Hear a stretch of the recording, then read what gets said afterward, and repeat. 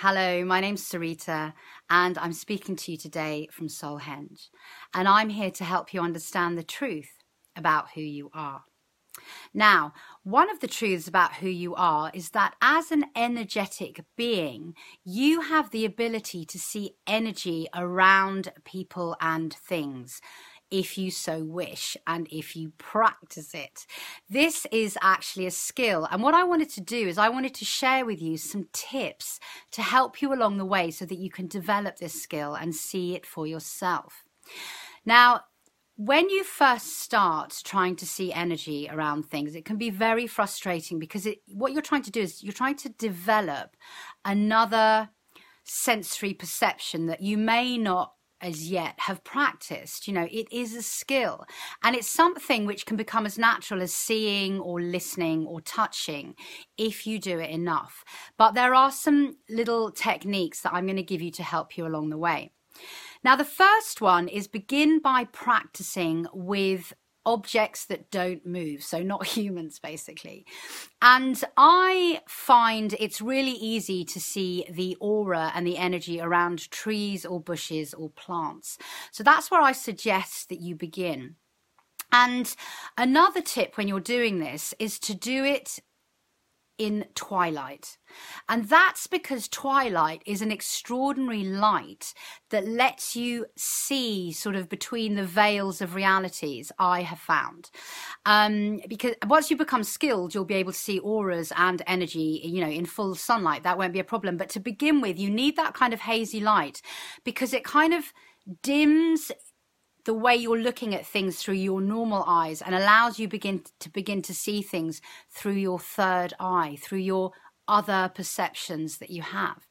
So what I would do is I would find a tree at twilight and I would stare at it without looking at it, if that makes sense. And what I mean by that is if you have ever seen those pictures with the dots and you kind of stare at them and eventually a new picture, a 3D picture comes out of it and into focus. And you can only do that because you're not really looking at it.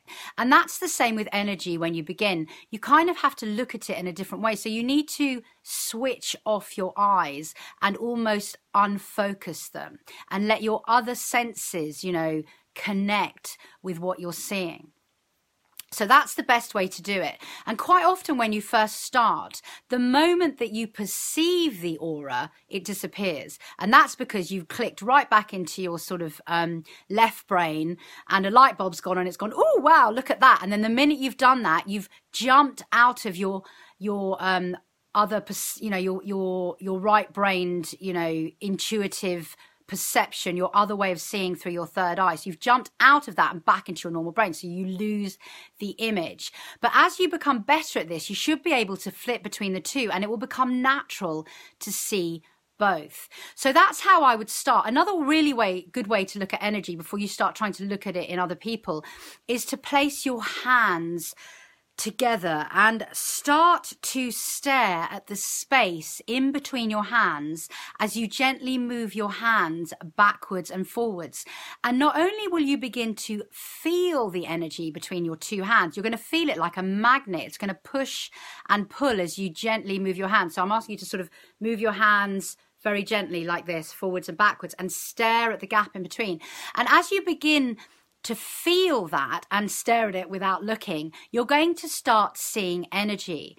And the best way to describe energy is it's a bit like looking at light rain. I mean, that's kind of energy without colors that doesn't have too much going on. So often when I wake up in the mornings and I look out of the window, I'm saying to my husband, is it raining? And he's going, no, it's not raining, Sarita. And I go, oh, I'm just seeing energy again, because they look really similar. Light rain and energy looks really similar. And as you get more proficient at looking at energy, you're going to start seeing different qualities of it. So it will start taking on density.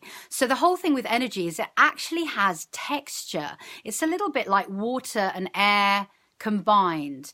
And then once you become more and more proficient, it's going to start forming colors for you.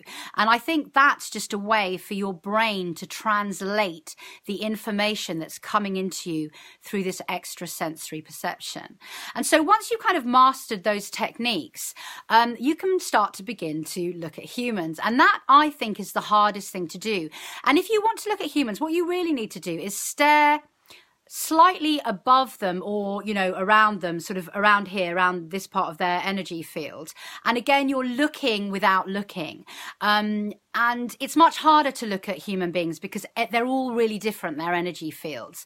But with practice and with intention to do so, you will be able to see energy over time. And it's a really fun and interesting thing to be able to see. So that's why I've given you these handy tips. And good luck with that. And yeah, happy practicing.